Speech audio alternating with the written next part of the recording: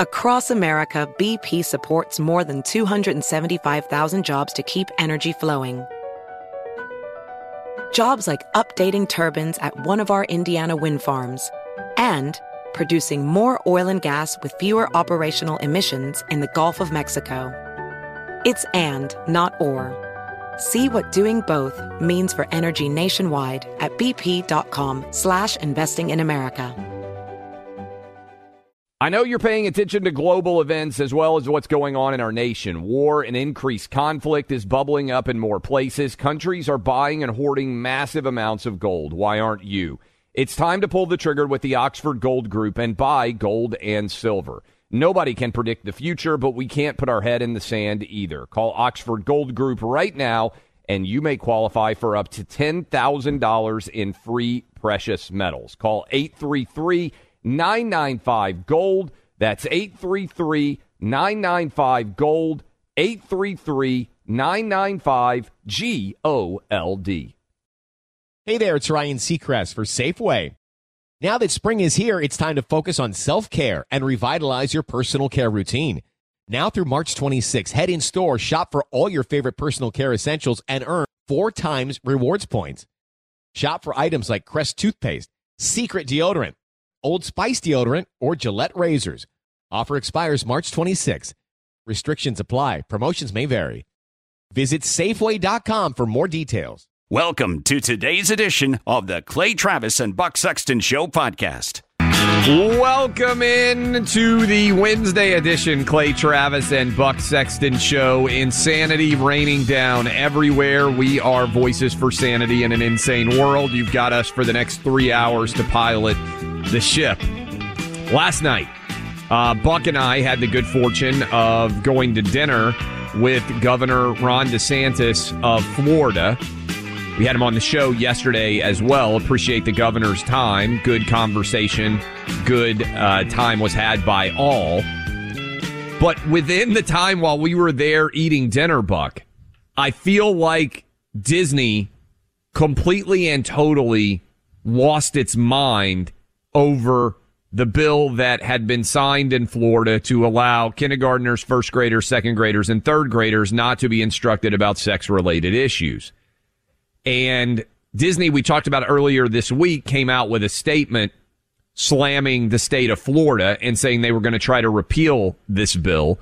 And Ron DeSantis obviously fired back about that yesterday. But I want to play some of these clips from high-ranking Disney executives. And I want everyone out there to think about this. The foremost company in the world when it comes to entertaining children is in an uproar over a bill that does not allow kindergartners, first graders, second graders, or third graders to be taught about sex-related issues. By the way, the vast majority of American parents agree with this Florida bill. But, Buck, it really kind of gets summed up here. Disney has banned, for those of you, and I grew up going to Disney World. This is what my parents loved to do. We would stay in the campground at Fort Wilderness. For anybody out there who knows familiar with Disney World, that was where we went on our family vacations. We would stay in the campground. We had an amazing time. As part of many of their celebrations, they often would say, ladies and gentlemen, boys and girls, in an effort to speak to everyone who was inside of the park. These insane people at Disney have decided that using the words ladies and gentlemen, boys and girls is not gender inclusive enough. And so they have banned the usage of ladies and gentlemen, boys and girls inside of the park. And I want to play some of this for you. First of all, here is Ron DeSantis, who we had dinner with last night, what he said about what Disney's response to this bill has been. Listen. I think they crossed the line. And, people ask me, kind of about, their posture on the bill. I said, you know what? If we would have put in the bill that you were not allowed to have curriculum that discussed the oppression of the Uyghurs in China, Disney would have endorsed that in a second. And that's the hypocrisy of this. And, we're going to make sure we're fighting back when people are threatening our parents and threatening our kids. Clay, can we just review what's happened in the last couple of weeks that's taken us to this point, just so everyone's clear? Yeah. LGBTQIA plus activists. Good job by that, by the way. Thank you. I mean, that is I don't think I could have nailed that. Yeah. That's the real acronym, okay? LGBTQIA plus. They, activists, decided to rename a bill that is very clear in its language about not having kindergarten through third grade students instructed in gender identity and sexuality and matters that pertain to that. That is what it says. The activists renamed it the Don't Say Gay bill. For them, all of a sudden, not teaching kindergartners about gender identity and sex, let's just be honest, about sex and what, procreation and all these things, that is an assault, according to the activists, on the LGBTQIA plus community. And then we sat there, we said, hold on a second. It's one thing when Disney stands up and says that they're going to virtue signal on this, and the Disney executives. But this went, and hat tip Chris Rufo, who finds so much of this stuff out there, the training about critical race theory and the training in gender theory, gender identity at corporations. And if you go against this stuff, just so everybody understands, I mean, if you're a Disney employee, let's say, and you speak out against this, they'll call you a bigot. They'll probably fire you, right? So this is the world we are living in now. Here is Disney President Carrie Burke, who is saying that she wants, now she's the president of content, Clay. She gets to determine what gets made at Disney as a movie, as a TV show, saying that she wants more LGBTQIA plus characters, up to 50% in the next year. Lead characters must be from that community. Play clip 1. I'm here as a mother of 2 queer children, actually, one transgender child and one pansexual child, and also as a leader. And that was the thing that really got me, because I have heard so much from so many of my colleagues over the course of the last couple of weeks in open forums and through emails and phone conversations. And I feel a responsibility to speak, not just for myself, but for them. To all of us. We had an open forum last week at 20th where, again, the home of really incredible, groundbreaking LGBTQIA stories over the years, where one of our execs stood up and said, we only have a handful of queer leads in our content. And I went, what? That can't be true. And I realized, it actually is true. So she's upset, madness. Clay. I mean, think about this. She's upset that there aren't enough. I remember when using the word, the Q word was, you're not allowed, but now it's a word we do use because it's in the acronym. That's the Q in the LGBTQIA plus.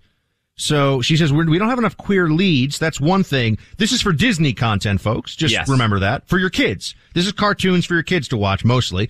And then on the other end of it, notice she starts out and says, the parent of 2 queer children, I believe she says a transgender and pansexual child. Now, maybe she means adult children. That's not clear, to be fair to what she says. How many people listening to this said pansexual? I have no utter... I know what a transgender person is, and I do think it's important. I would like to know how old her kids are, because when she says kids, I mean, some people talk about their kids and they're 30, but it's because they're still their kids. What is a pansexual? I'm not even kidding, Buck. I have no idea what a pansexual is. So I'm getting attacked by the blue-haired, masked in their Twitter photos, mafia of the left on this issue, because I just pointed out, basically nobody knows what this is. It's a term that has almost never been used. They'll say it goes back to psychiatry in the early mid 20th century. Pansexual, as opposed to bisexual, right? Bisexual is pretty straightforward. It's somebody who's attracted to men and women. To the extent that men and women still exist. Well, see, here's the thing.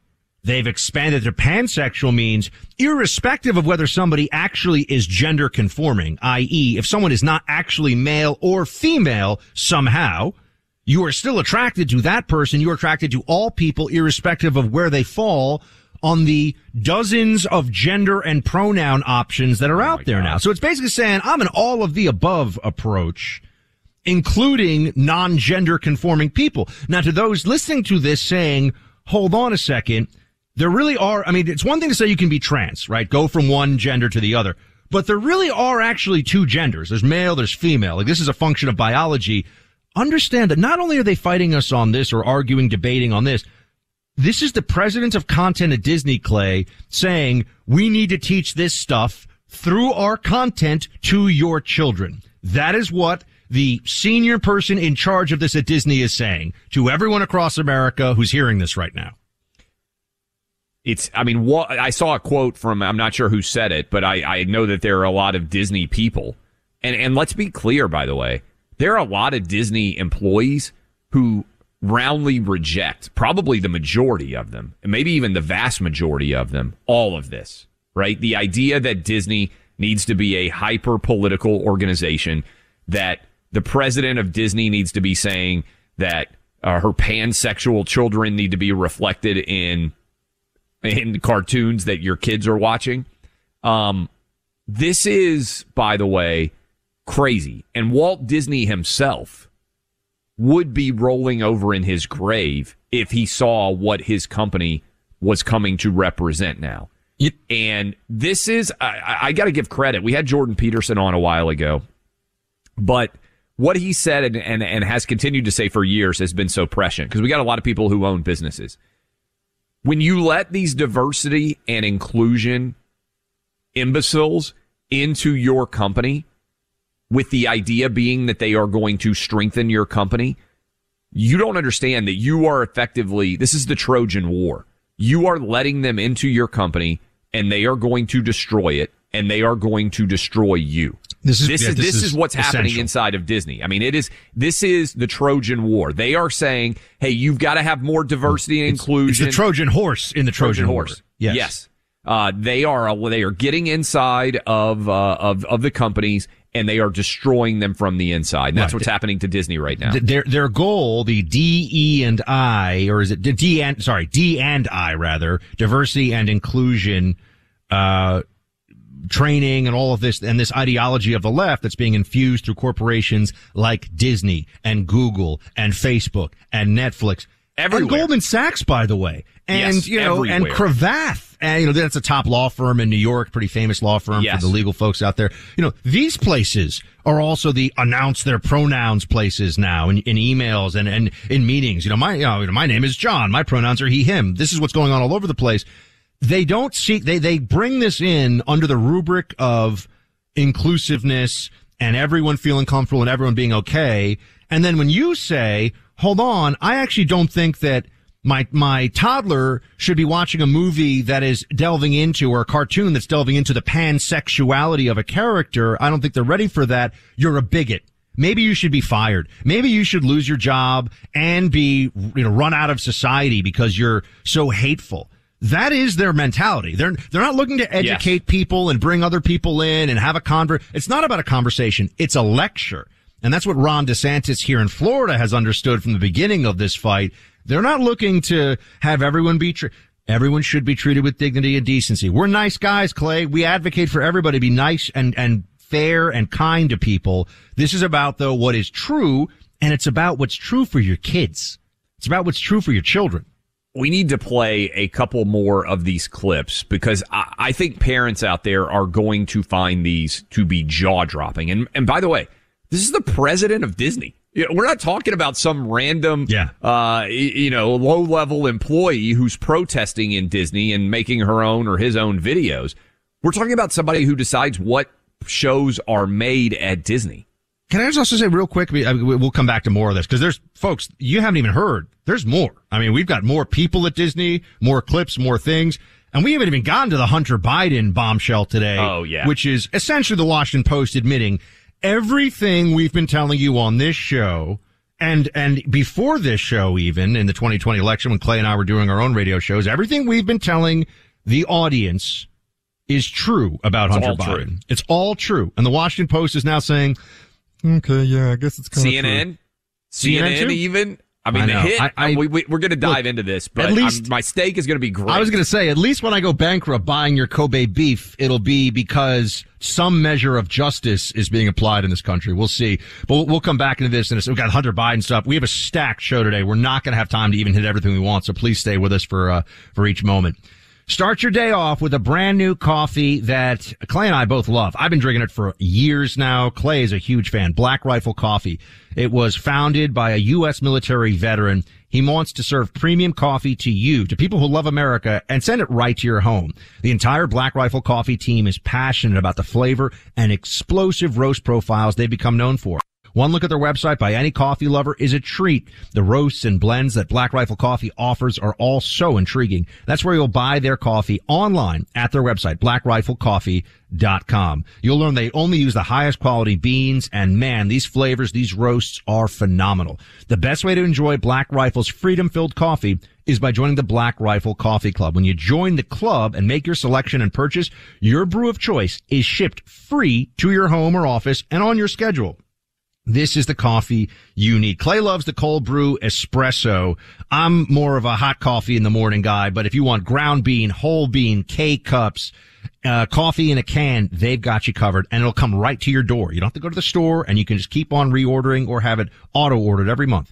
Go to blackriflecoffee.com. Use code Clay and Buck at checkout. That gets you 20% off your purchase and your first coffee club order. That's blackriflecoffee.com, and use that code Clay and Buck, all one word, B-U-C-K at the end, 20% off your purchase and your first coffee club order.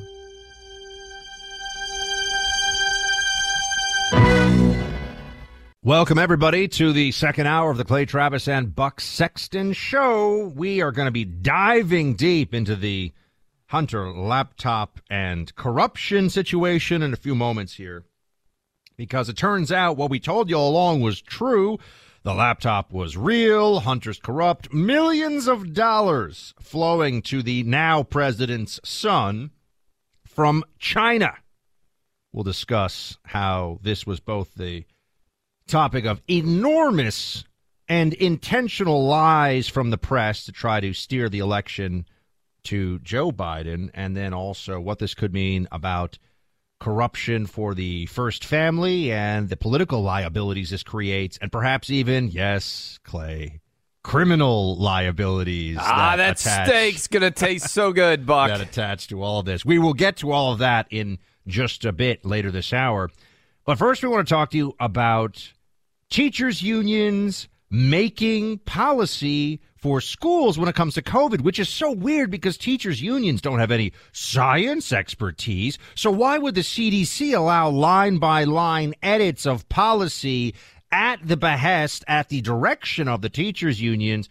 One of the stalwarts in this fight for truth is with us now, our friend Carol Markowitz, columnist from the New York Post, and a new Florida resident, by the way, after leaving New York after decades. Carol, great to have you again. Hi, guys. Thanks for having me.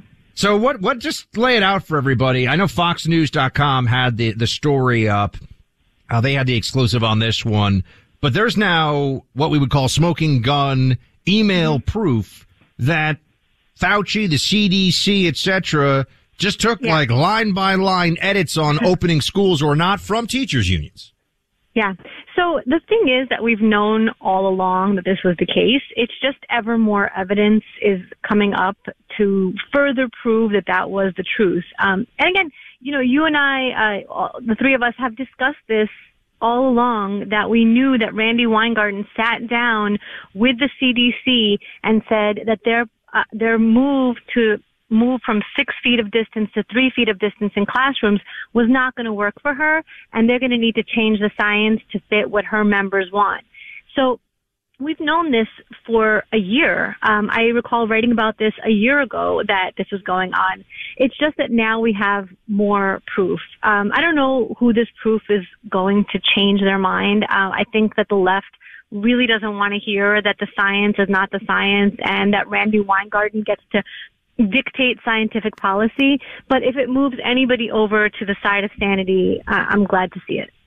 Yesterday, Carol, on our show, Ron DeSantis was a guest, and he said he hasn't met anyone who has relocated to Florida and regretted the decision. And I'm curious, I'm sure you as a mom have met at this point lots of other moms who have made that decision, lots of other people who have relocated. What has your interactions with people who've relocated to Florida, partly to ensure your kids have a normal school-going experience, what have those interactions been like? I'm telling you that the main complaint that I hear from people who have relocated is, why didn't we do this sooner? Like, why did we wait until COVID forced us out? Why didn't we see that freedom and liberty was available in Florida all along, that the weather's amazing, that the people are normal? There's so much going for this state and has been for so long. But I didn't see it until COVID. I didn't understand how much more I could have, how much more my family could have, until COVID really forced me to see things that I couldn't unsee. I couldn't unsee that my New York neighbors didn't care that people who couldn't send their kids to private schools didn't have options, and that while their kids had pods or tutors, their neighbors who didn't have as much as them couldn't have those things. And in Florida, the governor made sure that all schools were open. He forced that issue, and he did it at a political peril. It wasn't an obvious answer at the time. It wasn't like everybody was, oh yeah, schools should open. It was like, oh, maybe schools shouldn't open. And he put his political capital on the line, and he was right every step of the way. And I wish we had done this sooner. We're speaking to Carol Markowitz, columnist at the New York Post, and a stalwart in support of children being able to be in school, in person, without masks all across the country, which I know for many people listening, Carol, they're like, yeah, of course. Like, that's the way it's been for a long time. Not in New York State, not in California. Yeah. There are a bunch of places where there's still a lot of lingering madness. But I actually wanted to get your sense of how the parental rights and education bill is creating so much tumult on the left. I mean, they're going all in. The Oscars, obviously, which we all know what got the most attention there, but people were making comments about the Don't Say Gay bill. And I'm sure you've seen this stuff that Chris Rufo has found and put out on the internet of the Disney senior executive talking about the need to essentially push these openly to push these agendas to children in cartoons. I think the left is going to find out in this midterm. I'm hoping they'll find in this midterm that when you tell parents they're not allowed to be involved in their kids' education and that left-wing indoctrination is a necessary thing, they're going to find there's a backlash to this. Yeah, absolutely. I've spoken to parents in Florida all across the political spectrum, and none of them think that kindergartners, first graders, second graders, or third graders should be learning about sexual orientation or gender anything in school. And the thing is, this absolutely happens. Parents know that kids are being indoctrinated with this kind of stuff very early. And it doesn't have to be, anything to do, it actually has nothing to do with gay at all. There's absolutely nothing in the bill that says you can't say gay. So the fact that they're repeating gay constantly makes no sense. It's really about introducing the concept of transgenderism to very small kids who are very susceptible to, information from authority leaders around them. I've seen this with my own eyes. I've seen kids be told that they can be anything they want to be, and they end up believing that they're the opposite gender just because somebody in an authority position gave them that option. Kids are they don't know a lot yet, and they absolutely pick up cues from their teachers and from their parents and people around them. The funny thing about this whole thing is that Disney has taken a ridiculous stand that has nothing to do with their business model. And it's just every corporation that embraces wokeness in this way ends up hurting themselves. It's absurd that Disney would get involved in this. And those videos yesterday should give parents, a real scare about what their kids are watching on Disney programs. No doubt. Carol, you work at the New York Post. We're going to dive into, in a big way, this Hunter Biden story suddenly being validated. I think it was last week by the New York Times. Yeah. A couple of hours ago, the Washington Post suddenly comes out and says, oh, by the way, all the emails, the laptop story was real. CNN is now covering it 18 months later. How much validation do you take as an employee of the New York Post that your paper got all of this right 18 months ago? If there were real journalism justice, you'd get your paper would, and the writers who worked on this, like the next 10 years worth of Pulitzers, right? Because they spoke truth to the face of power, and it took a long time for it to be validated. What is the vibe in the New York Post newsroom as everyone else suddenly acknowledges, oh yeah, those guys got it right? So it's funny because the New York Times story did not have any additional information. It was like, we have now confirmed that the information that was available is correct. I think the big story, and I fully agree that the people at the New York Post have been validated. I think that the fact that the Twitter and Facebook had gotten so deeply involved in shutting down the story that you couldn't DM it to anybody, it was really absurd. It should make people afraid of what is happening online and how much control these companies have over us. But I think the real question, and I'm sure that you both will be diving into this, is why now? Why are all these news organizations going into this now? And to me, I mean, it's a pretty easy answer that they don't want Biden to be the 2024 nominee. And this is a way to injure him without making it seem like they're really throwing anything at him. But, I'm looking forward to hearing what you guys have to say about it. No, I think that's 100% right?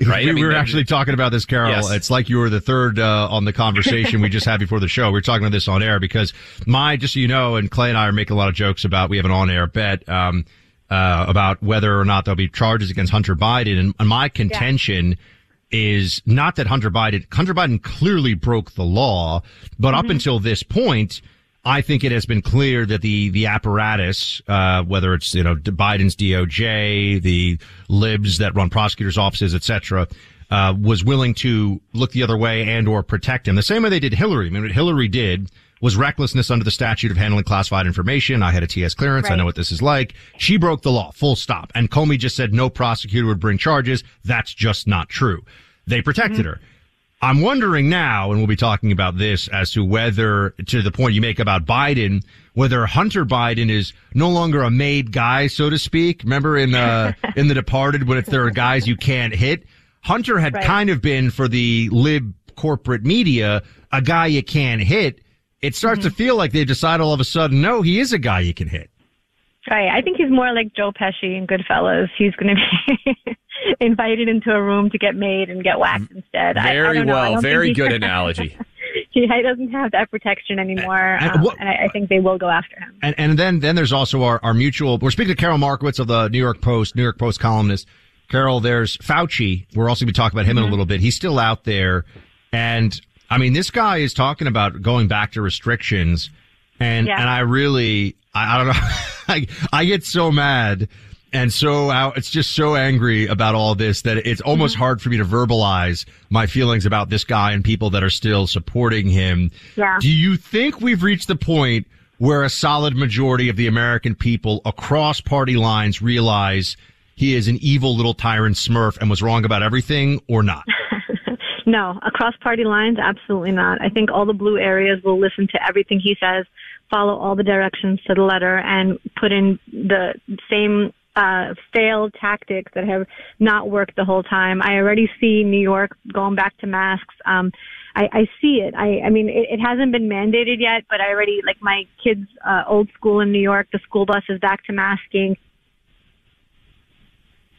It's crazy, Clay. I mean, I think she sees it too. I mean, I see people walking around New York City where I live, and there are outdoor maskers all over the place still. All over the place. It's never going to go away, and unless the message is so crystal clear that there is a reckoning in the midterms. This is what we've been arguing, Buck, that we have to end up with a reckoning in this spot. I think we lost. Carol may have dropped off there, but she does fantastic work. Oh, no, I'm here. Oh, you still got you. Okay, I thought we lost. Give you the last word, Carol. Yeah, do you think that kids are going to have to wear masks again in school if you were betting? Yes. If I was betting, and I am a betting woman, I would be betting that in blue areas, masks will be introduced before the next school year. Moms and dads out there with kids, I just can't imagine if you live in a blue state or blue city and your kids have to put masks back on. Carol, fantastic work as always. We appreciate you. Thanks, Carol. Thank you. Hillsdale College, they do so much more than provide a proper college education to the undergrads on their Michigan campus. A decade ago, they determined to use video streaming to provide you with online courses free of charge. Their charter is to educate. Their charter is to explain and defend our nation's freedoms. So while they provide a classic liberal arts education to an outstanding group of students, they also provide you and I with online education in the form of on-demand video courses. Each one of them is free just by signing up and watching them on your own schedule. The latest series, all about a hot topic in our country, citizenship. Hillsdale's new free course on American citizenship will help you learn about what's happening and why. The course is taught by Dr. Victor Davis Hanson, who will equip you to help restore our country. You can sign up for free at clayandbuck4hillsdale.com. You'll learn about topics like the history of citizenship, the deep state, even the Great Reset. Please sign up today to take Hillsdale's free course at clayandbuck4hillsdale.com. One more time, that's clayandbuck4hillsdale.com. The supply chain of smarts, sanity, and truth. Uninterrupted. Clay Travis and Buck Sexton.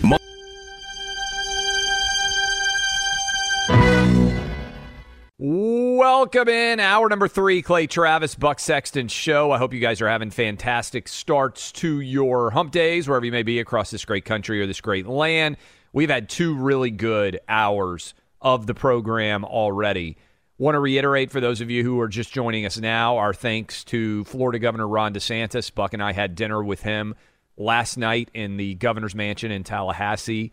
Fantastic to discuss a variety of issues with him. He was on the show yesterday. I encourage you to go listen to that on the podcast. We talked a lot about the craziness that is coming out of Disney in the wake of the parental rights bill that was passed in Florida and the massive overreaction, including the labeling of that bill, Don't Say Gay. We've talked a lot about what's going on with Hunter Biden, the Washington Post, and CNN suddenly acknowledging that the laptop is real and that Hunter Biden faces potentially significant criminal consequences as a result. Where are we headed in that regard? But we want to dive into a couple of stories here that are significant. One, we told you this was going to happen. Ketanji Brown Jackson, Supreme Court nominee to replace Stephen Breyer, is going to be confirmed. That was a certainty as soon as Joe Manchin, Democratic senator from West Virginia, announced that he was going to be supporting her nomination. Then the question became how many Republicans might be willing to vote for her. Susan Collins, who voted for Brett Kavanaugh, really helped to get Brett Kavanaugh across the finish line so that he is on the Supreme Court, and then won an incredibly difficult re-election race that no one expected, by the way, her to win in the state of Maine, has become the first Republican to announce that she will be voting for Ketanji Brown Jackson. Here is what Susan Collins just said in the last hour or so regarding that nomination. I met with her for an hour and a half before the hearing, watched much of the hearing, and then I met with her yesterday for an hour. At the conclusion of that extensive review and conversation, I came to the conclusion that she clearly had the credentials, the experience, the qualifications, and the integrity that I look for in a Supreme Court justice. So there is a Republican, Buck. You predicted 3. I think I said Susan Collins to me was the most likely who potentially would flip. Mitt Romney, I would say, is the other one that is kind of there. And then there are other guys that are retiring that might decide to just go ahead. And I mean, there's no suspense here, really, but this will be treated as a major story. Yeah, I got to say, I'm surprised at actually how much the Republican senators were willing to push, probe, ask real questions. It's a rare moment, but see, I admit when I didn't get it exactly as it was, I had assumed they would go a little bit more gently on this nominee than they did. They pushed, and I think they at least created. Now, it doesn't change the outcome either way, so it's kind of easy to take a vote as a Republican. Well, what's the upside for most of the GOP senators of voting in favor of this nominee? There's no upside. There's only downside. Unless you're Susan Collins, unless you're a so-called moderate Republican who's maybe up for a tough re-election fight, in which case you have to look at the political calculations involved here.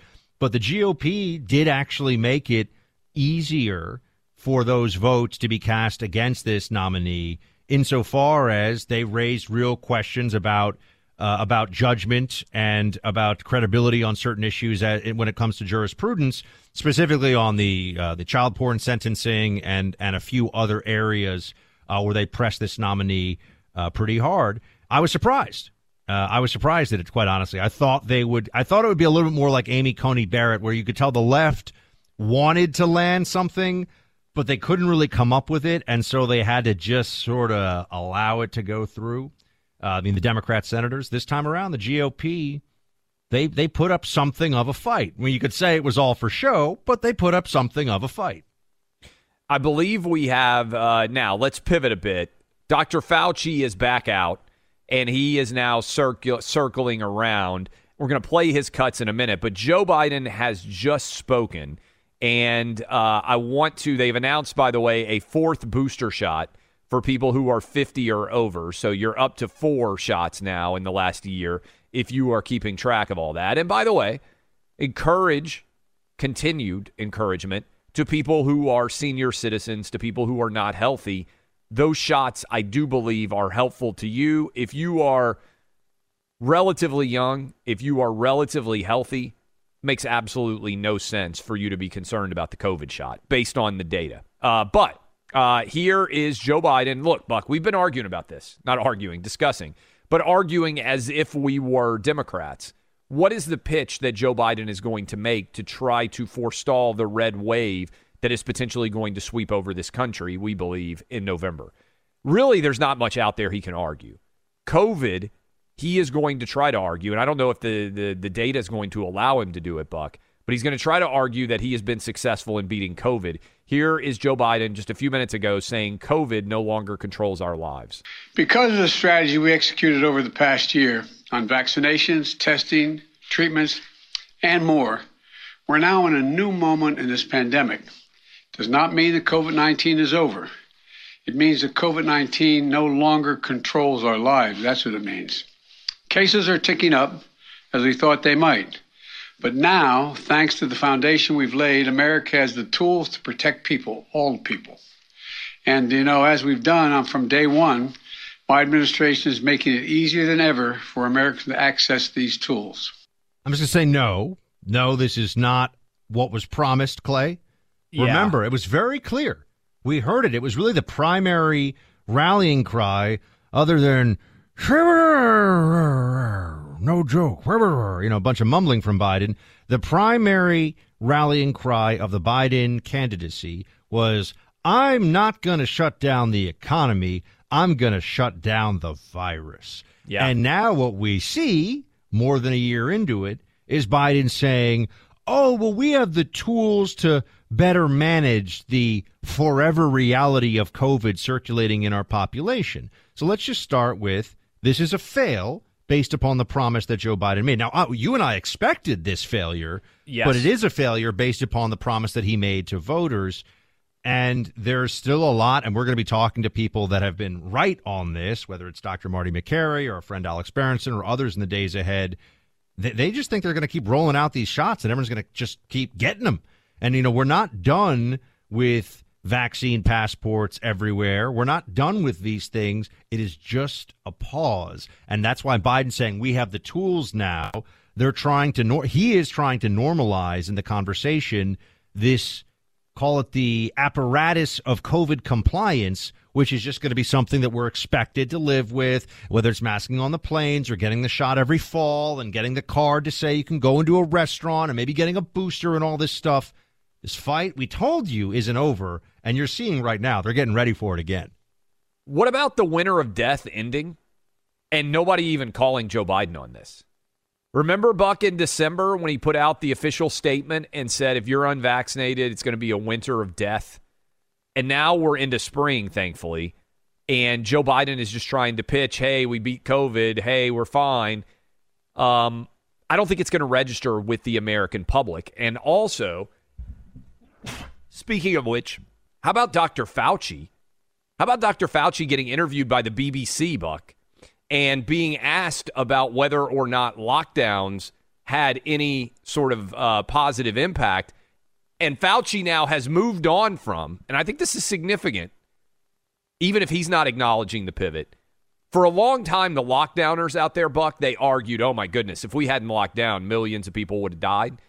Now they're not even willing to acknowledge that the lockdown was ever the right decision. I believe we have audio. Do we have audio of Fauci? Well, he's asked BBC? About assessing this, and it turns out it's a little more complicated than that, he says. Play it.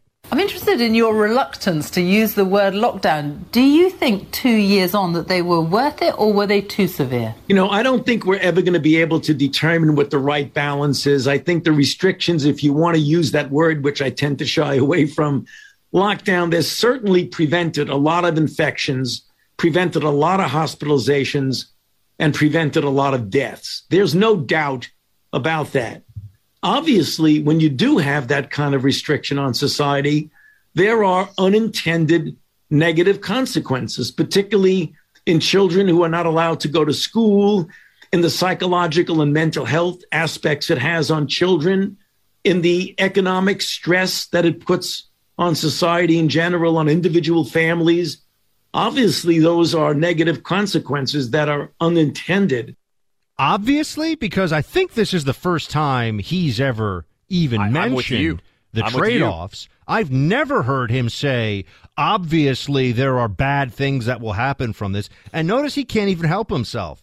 The little health Stalinist knows that the propaganda is the primary purpose of his appearances on television. So he says, I don't like the term restrictions. What the hell do you call limiting how many people can be in a bar, you little idiot? What do you call making people mask up between bites on planes?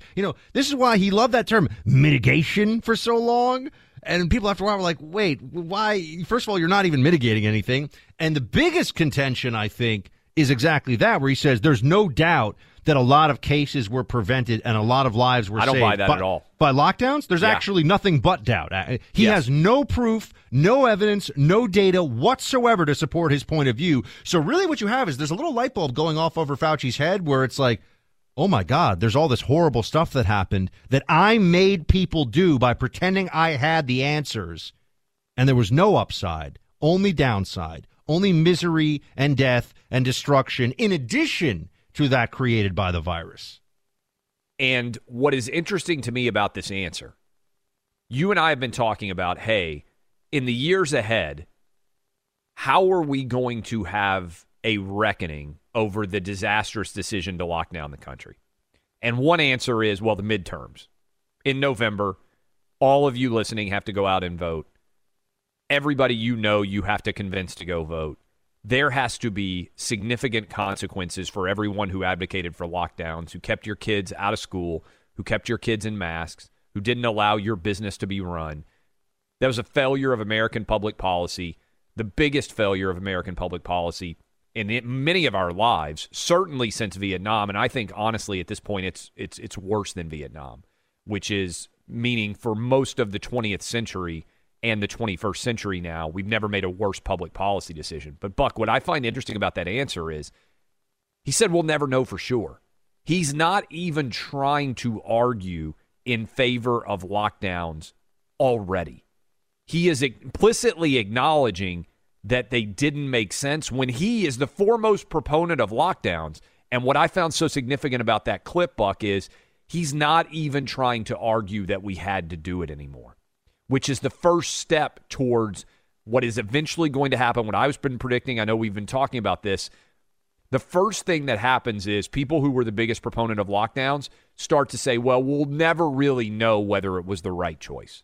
When you stop arguing it was the right choice, you are implicitly acknowledging it was the wrong choice, and you're trying to jump off the lockdown train. And the reason they do that is to create the distance from it. So then the switch is, it was a consensus. I didn't push for lockdowns. You're right. It was a conversation. Right. It was the committee. Individual responsibility is taken away as the next step, and you say, well, we couldn't. We had so much uncertainty. We had no other options, and then eventually we will cycle to we got it all wrong. But I don't know how long it's going to take us to get there. But this is significant. There's no defense of lockdowns anymore. It's a committee of one making these decisions at the NIH, folks, just so you know. Anybody who's worked over there, anybody who actually has any insider access will tell you whatever Fauci decided, they all just nodded their heads. Nobody was going to cross him because he was on the speed dial of every cable channel except for one in America, and we all know why. So it wasn't this collective, this guy, to do his part for the Democrat apparatus, pushed us into these disastrous policies and then called for social media to shut down debate of it. This fight is not over, and we will come back to this. We will get into this more. Big news, Buck. Wall Street Journal breaking news. U.S., and we'll talk about this when we come back because it's going to be significant. The Biden administration is officially lifting Title 42 at the border. Oh, boy. News has broken. Wall Street Journal. Pandemic era policy will be ended on May 23rd. So the border, to the extent it's not already open, it's about to be ready. Free reign. Anybody can come through. Lawlessness and mayhem at the southern border and the Biden administration. Oh my, we'll dive into this. Stay with us. The words written by our nation's founders about the value of our personal freedoms have certainly stood the test of time. No wonder those words have been carefully curated all these years through generations of Americans. They resonate with us, expressions of liberty and personal choice. We experience it today differently than they did, what with mask mandates, big tech censorship, and a constantly growing government. We take on each of these adversities, fighting back in the proper ways. The liberal response to adversity is always to strike down individual liberty and implement more government. So we joined AMAC, the Association of Mature American Citizens. AMAC has worked tirelessly to push back against the left. You can tell that AMAC vows to remain steadfast through the midterms and beyond. AMAC also offers members exclusive benefits that save you money, a great magazine, and most importantly, a strong conservative voice on Capitol Hill. Stand with AMAC and us by joining today at amac.us/freedom. That's amac.us/freedom. Join AMAC today.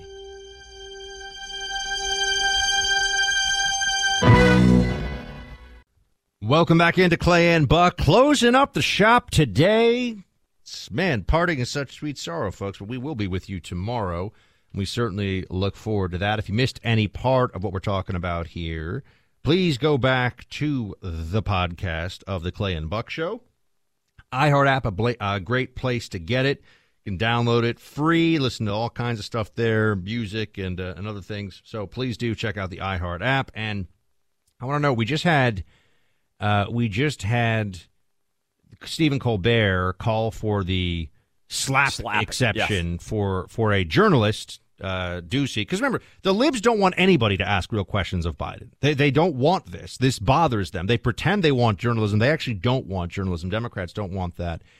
And then there was this, which I think people were saying felt almost like Jon Stewart. Now Jon Stewart has been a propagandist for the left for a very long time. I mean, he is a huge lib, and it really kind of created an art form, or built this art form of comedy political commentary as a form of propaganda, where you don't have to really answer for what you say because, man, I'm just making jokes. It's puppets on this show before I come on the air, because he had the Crank Yanker show, whatever.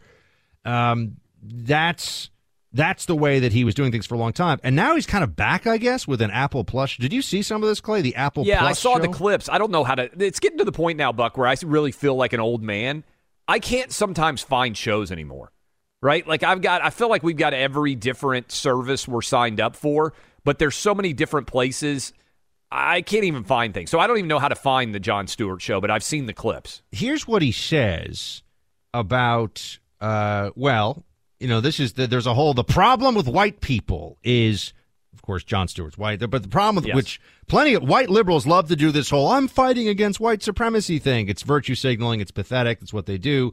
But here you go. Jon Stewart showing how wokeness doesn't even really make sense. And after you're a multimillionaire benefiting from the system, tens of millions of dollars paid to be a Democrat shill, you go on this show now and say the following. Play clip 9. I think the conversation is then this. We have an awful history. Its remnants are still felt today. We also have a great history, John. Say it again? We also have a great history. But I think you're minimizing it. You're suggesting that because I think by calling today white supremacy, you are minimizing actual white supremacy. You have an incredible diversity. To condemn all American history as racist. I disagree that they're generalizing all white people. The systems that were racist that were put in place. Systems. Yes. The systems that were put in place. I'd like you to explain exactly what they are. Well, I thought I explained it earlier about the GI Bill and about the New Deal. That's one thing. I want to know about these systems. I just explained it. Housing, That's food. one. And I've agreed that. Andrew, you're not living on the same planet we are. Honestly. I really don't think you are. I think you are not living.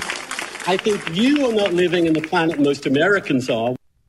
By the way, I mean, Andrew Sullivan, of course, I think is speaking sense here. This whole this obsession with talking about how white supremacist America is today, it never actually sustains itself as an argument when it's subjected to any criticism. And then you do what Jon Stewart does. You start cursing and, you just don't want to have a conversation. You don't want to have a conversation about racism. The number one response that I would have for anybody out there that finds themselves in these conversations, like Jon Stewart, where there is a white liberal that wants to tell you that America is an awful place and rooted in white supremacy, just say what is true. America does not have a perfect history. No person or entity has a perfect history, right? Let's be clear. But if America was a fundamentally white supremacist nation today, how do Asian men make more money than anybody else in the country? This would be a huge failure of white supremacy, right? That we would allow Asian minorities, men, to arrive in this country and earn more than anyone else, any other ethnic group, which is true. And there isn't a response, right? They don't have a response because that is tangible evidence of the fact that America is not a white supremacist country, because Asian people, Asian men in particular, in this modern era are more successful economically than any group of people in America. Clay, Nigerian immigrants to America make more per capita than white Americans born in this country. Nigerian immigrants. So again, a fascinating failure of the, quote, white supremacist system that we're all supposed to be living in all the time. But this has become really a religious obsession for the left. I mean, this is their worldview, is that we are all soaked in this country in this constant white supremacy. And it's something we're going to have to continue to dissect and pull apart and address, because, well, what is the alternative? We're all supposed to sit here and you're supposed to apologize? Apologize to whom and for what? What is really the answer? I think the alternative is what they're trying to create. I really believe this is a system whereby you destroy the entire foundation of America. The Constitution is not legitimate because there were white supremacists, there were slave owners who wrote it. The Declaration of Independence, all of it, the foundational documents of our country are, in their view, so stained by historical neglect and error as it pertains to race that they shouldn't exist anymore. They want to destroy the foundation of this country. I really do believe that's the essence of what they're attempting. And we want to defend the foundation and the greatness of this country and save the country as much as possible. And all of you listening are helping us. Hey there, it's Ryan Seacrest for Safeway. Now that spring is here, it's time to focus on self-care and revitalize your personal care routine. Now through March 26, head in store, shop for all your favorite personal care essentials, and earn 4 times rewards points. Shop for items like Crest toothpaste, Secret deodorant, Old Spice deodorant, or Gillette razors. Offer expires March 26. Restrictions apply. Promotions may vary. Visit Safeway.com for more details. The Tunnel to Towers Foundation supports America's greatest heroes, our service members and first responders who die or are severely injured in the line of duty, as well as homeless veterans. These are heroes we all owe a debt of gratitude to. The Foundation's Gold Star, Fallen First Responders, Smart Home, and Homeless Veteran programs honor the sacrifices made for us. We're honoring the men and women who risk their lives and bodies for our country and our communities. The Foundation's Never Forget programs engage people in 9/11 remembrance across America with over 80 runs, walks, and climbs a year. Not to mention there are dozens of golf outings and barbecues. The Tunnel to Towers 9/11 Institute educates kids in kindergarten through 12th grade about our nation's darkest day while helping our nation keep its vow to never forget. More than 95 cents of every dollar you donate to Tunnel to Towers goes to its programs. Never forget 9/11 or the sacrifices of our country's greatest heroes. Donate $11 a month to Tunnel to Towers at T2T.org. That's T2T.org. Our kids have said to us since we moved to Minnesota, we are far more active than we've ever been anywhere else we've ever lived. Moving to Minnesota opened up a lot of doors for us. Just this overall sense of community, of the values that, Minnesotans have. It's a real accepting, loving community, especially with 2 young kids. See why CNBC ranks Minnesota number 4 best state to live and work. A great place to work, an even better place to live. ExploreMinnesota.com live.